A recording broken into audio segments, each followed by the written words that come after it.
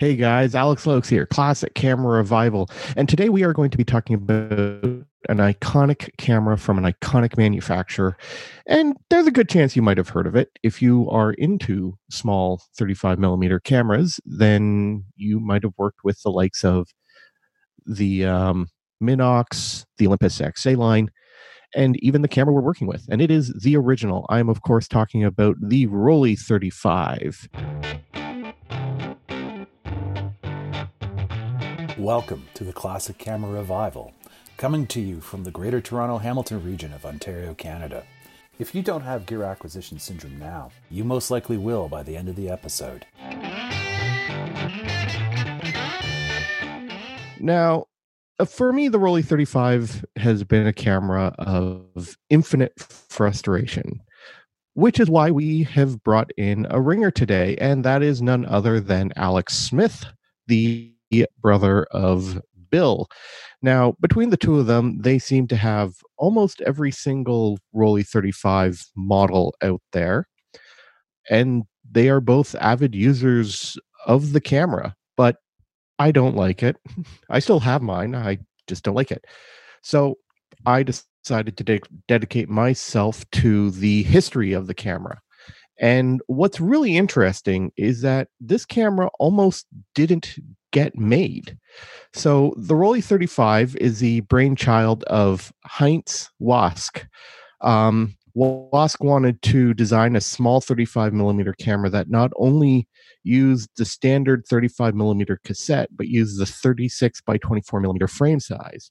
He began work in 1962. Every part, component, and aspect of the camera was built around saving space.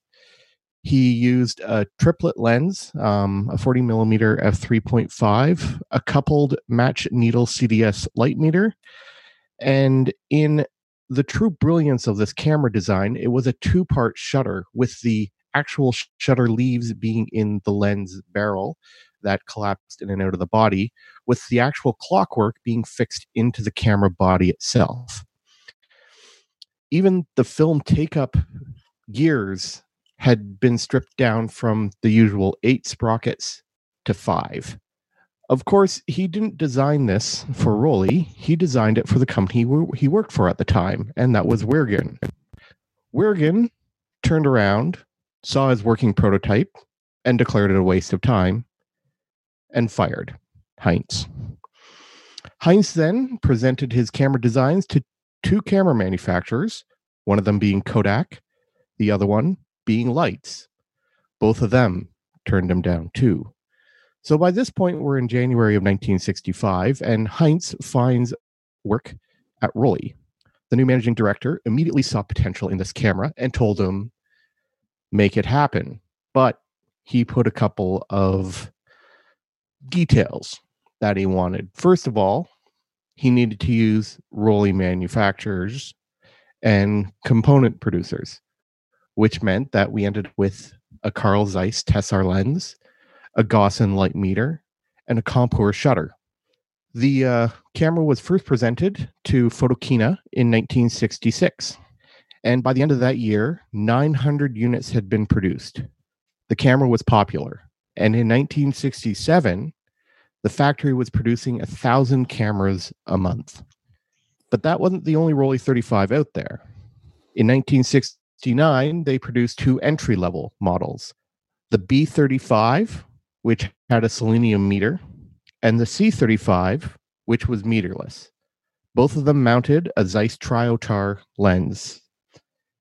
In 1971, citing financial difficulties, manufacturing shifted from Germany to Singapore. Only the Rollei 35 and the B35 made the move. The lenses shifted to be produced in-house, but remained licensed Zeiss lenses. It was only the Japanese companies that produced the shutter through Kopal and Nissi for the meters. In 1974, the Rollei B35 was rebranded as the 35B to match the new naming convention. And that was the Rollei 35T, which mounted the original Tessar lens, and the second new high-end model, the 35S. which is essentially a 35T, but instead of a Tessar lens, it mounted a fast sonar 40mm f2.8.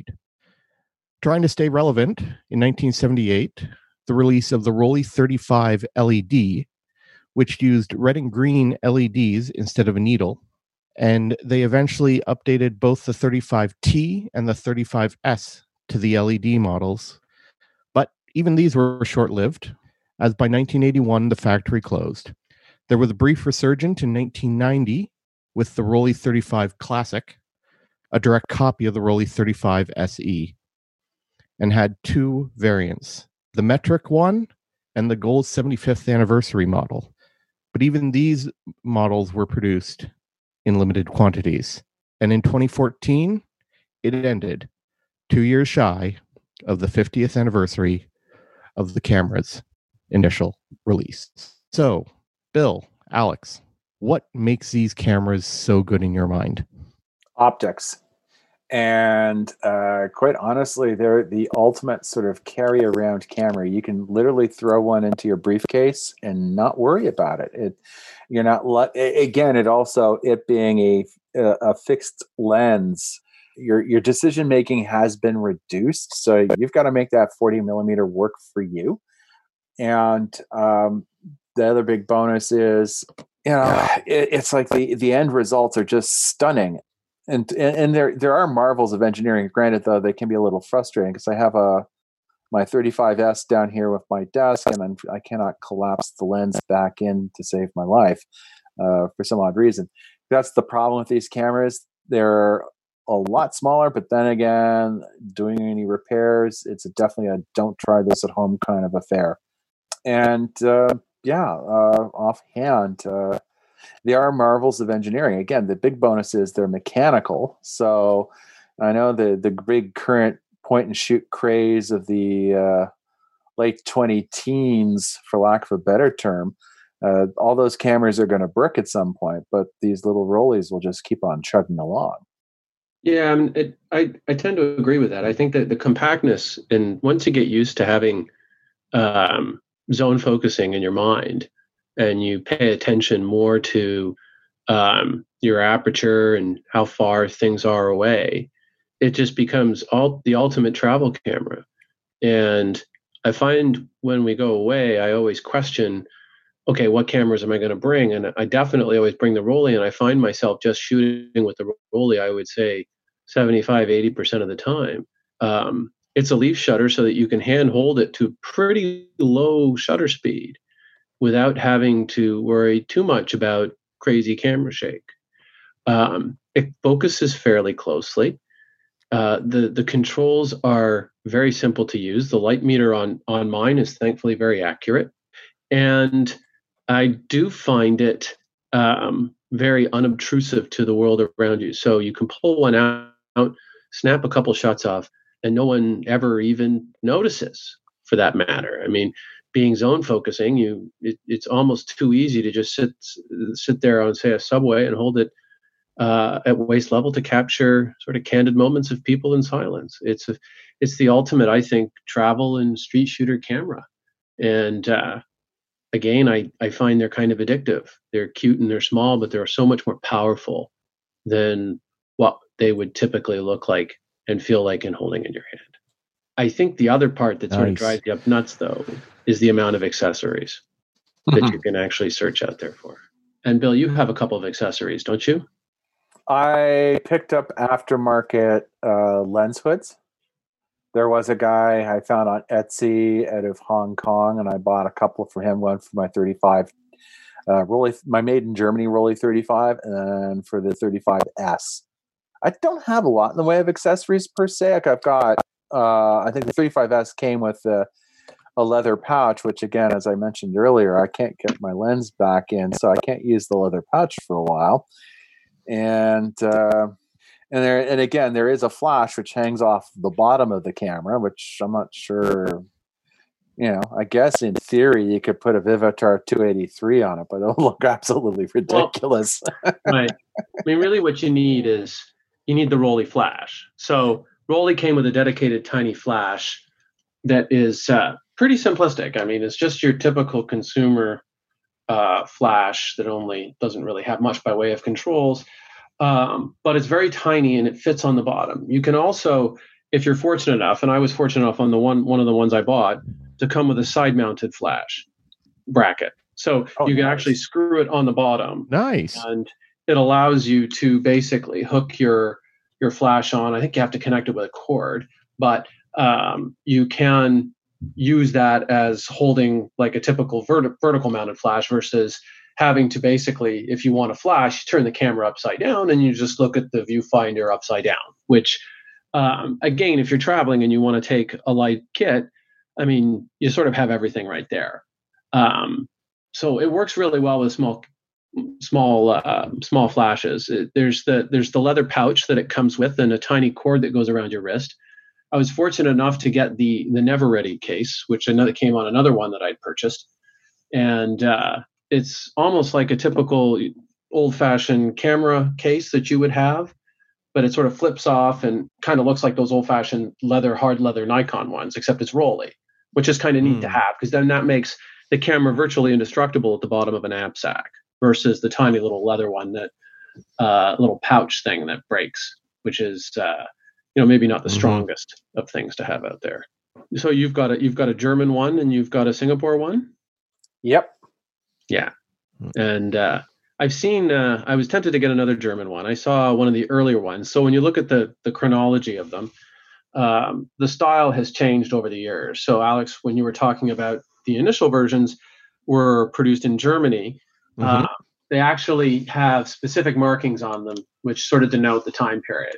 So the first ones had made in Germany by Rollei, Zeiss, Compur, and Gossen.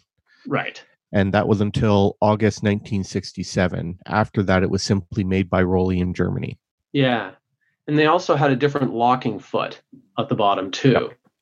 And I remember once, I think there was a gentleman in Niagara who was selling one, and this was after you'd bought yours, Bill. Had one with the original foot. And that could have been Brian Kiparici. Well, yeah, and he wanted a fair price for it, I thought. I kind of regret not getting it now. But it wasn't one of the first ones made by my Rollei Compur Zeiss. It just said made in Germany. So that was kind of neat to see. Yeah, there are a ton of variants out there. Well, the later production, they were mostly pumping out limited edition ones based on the TE and the SE. I think when they brought the production back to Germany.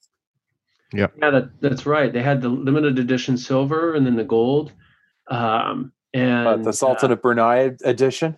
Sultan of Brunei, and then there was another one. And if you look, you can see actually a picture of the Queen. The Queen has a rather decent, looks to have like a rather decent sized Rollei collection. So when you search in Google for Queen Rollei, there's about 4 or 5 different pictures of her with different Rolleis out there. So obviously a woman of discerning taste, clearly has an eye for a jewel in the crown, as it were. Alex, you said you find them frustrating. Why do you find them frustrating? Oh, well, it's I have only managed to get mine successfully loaded and shot once. Grand total of 1 time, and it's eaten 4 rolls of film. Oh my. So it doesn't come down to the actual operation. I find it incredibly easy to use once you get the film loaded and advancing properly. I personally think that mine does need to get repaired, which is where I think a lot of my frustrations are. It sort of piled all the frames the first couple of times. It piled them all in, all overlapping each other. Another time it actually tore. And actually the time it tore on the rewind was the time that I actually was able to get a decent amount of frames. Yeah, I heard the film rip inside and immediately didn't even bother opening up the back. I just brought it home, put it into the change bag, and was able to extract the film safely, get it onto a reel, and develop it. So it's not the easiest thing to load with the entire back coming off of it. Now, I had the exact same problem with the Nikon F. Oh, what? Film tearing? So I've never had that. I had film tear. No, film loading with the entire back off the camera. Oh, yeah. Yeah. And the problem with the F, maybe less so with the Rollei, is because of the length that the film has to travel to the take-up spool, you find that it almost sort of tilts, and you can never get the thing loaded properly. Less so with the Rollei because you've got the pressure back, which instantly puts things on and certainly keeps things a little bit closer. So, but. Yeah, it's like I've had 2 rolls of film tear on me in my German Rollei 35, and I got to the end of the roll. I tried to rewind, and it snapped. And I salvaged a black and white roll like you did, Alex. And I got home and put it in a dark bag, fished it out, got a great roll. The color roll, it was toast. And I lost that, which was a shame. And it's sort of like, again, it's like I'm looking like, again, now I can't, for whatever reason, I can't retract the lens on my 35S now. So I can't go back in its lovely pouch. So when this pandemic's all done, both cameras are off for a good CLA. Yeah. And I find you have to be careful. I mean, the tendency is to want to have flat film and to over tighten as you've got film and camera. And I don't think that's necessarily the right answer with a Rollei. At least that's sort of been my experience. You have to be kind of gentle in that regard. Yeah, they are little precision cameras. And I get that said, I have gotten some brilliant photos out of my Rolleis. So again, they have their quirks, but as mentioned earlier, as these electronic compact cameras crater over time, these little delightful bricks will keep on trucking with proper and the price as a result has gone up. So when I bought my first Rollei, which would be about, I would say, well over 10 years ago, I think I paid about $130, $140. And it was off a gentleman who... that's not bad. It was, it was a long time ago. He ran a camera repair shop on the Kingsway. And Stan. And he was a huge Rollei collector. So he had, he was saying he had like upwards of 30 or 40 different Rolleis. And he was, I was sort of talking to him, and he was quite happy to sell me one of his remaining ones. And honestly, that was then. Now I don't think they go below $250, $300. And yeah, 300 is about average. Now, granted, that was pre-pandemic, so who knows where it's all going to wind up at this point. Well, and even when you look at the SE, which is the one with the electronics on the inside versus the match needle or the I think actually with the SE you can see whether you're over or underexposed through the viewfinder.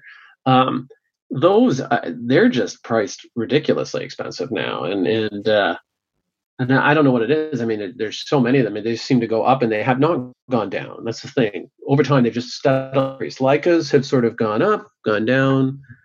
They're sort of petering off a little bit, and then they'll go up again. Same with Nikon F. But Rolleis have just been very, very steady, very steadily increasing in value, which is a good thing, and sometimes maybe a bad thing if you want to buy another one.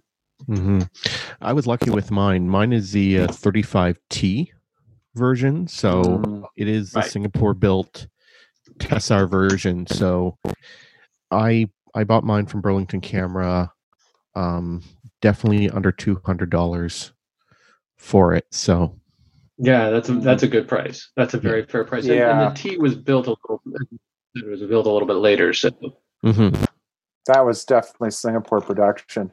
Oh yeah. And there's nothing wrong with the Singapore production either. It's just like, again, it's basically the tooling just got shipped over there. I mean, to be fair, I think in the initial probably 6 months there were some challenges in terms of the production, but I don't know that the Singapore ones in the long term have been any different than the German. Although the German always tracks a price differential or price premium, as it were. Well, then you get the weird one with the German one. Again, most of the overwhelming majority of the German Rollei 35s came with a Zeiss Tessar lens. They did come with a Schneider Zenar lens. So for those of us who love our Rolleiflex automats and Rolleicords, they'll be familiar with that particular lens formula. They're very familiar with that particular lens, and Rollei had them in that for. I think they had it as an option. I don't know, but I noticed they do command a price premium, which is weird because the Schneider ones were mainly aimed at the Eastern Bloc market, whereas the Zeiss ones sort of stayed more to the West. Interesting. Yeah. So if you're looking to buy one, again, budget, probably about $300-400, and maybe perhaps a CLA is in order as well. Because again, they are, if you blow them up to a regular size camera, like say a Leica or like even like a Nikon SP rangefinder size, they're probably relatively simple. But when you shrink them down, they become really complicated.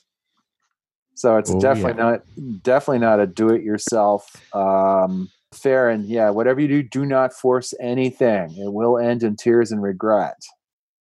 John here with a question. I'm speaking as someone who does not yet have one of these.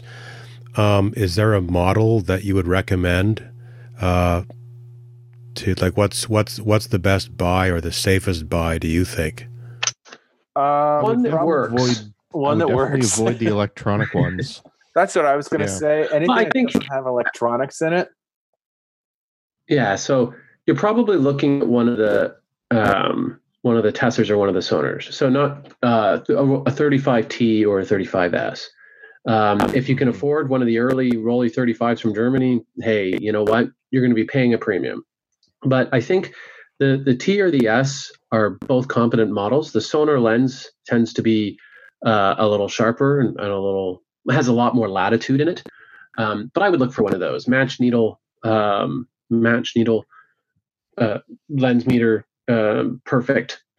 It's not through the lens, obviously. It's like through a little window at the top. So you kind of have to be careful to not hold your thumb over top of it or your finger over top of it and wonder why your pictures are all turning out funny. But I would definitely go for a classic chrome Rollei 35, whether it be a T or an S, and you won't be disappointed. Yeah. The one thing that you do have to note is that the meter does take a battery, and it does take mercury cell. So that is one thing to look at. I haven't actually put a battery in mind to see if the meter still functions, but again, I used Sunny 16 and for one of them, and the other one I just used my Gossen Luna Pro. And if you back the Kickstarter, a Ravini meter mounted on the bottom would be perfect. Oh, I know. I think that would be the perfect companion for this camera, because it takes up almost no space at all. Mm-hmm. Yeah, I'm hoping that the Kickstarter was overwhelmingly successful, and I hope they're available for sale at through a regular site soon. Yeah.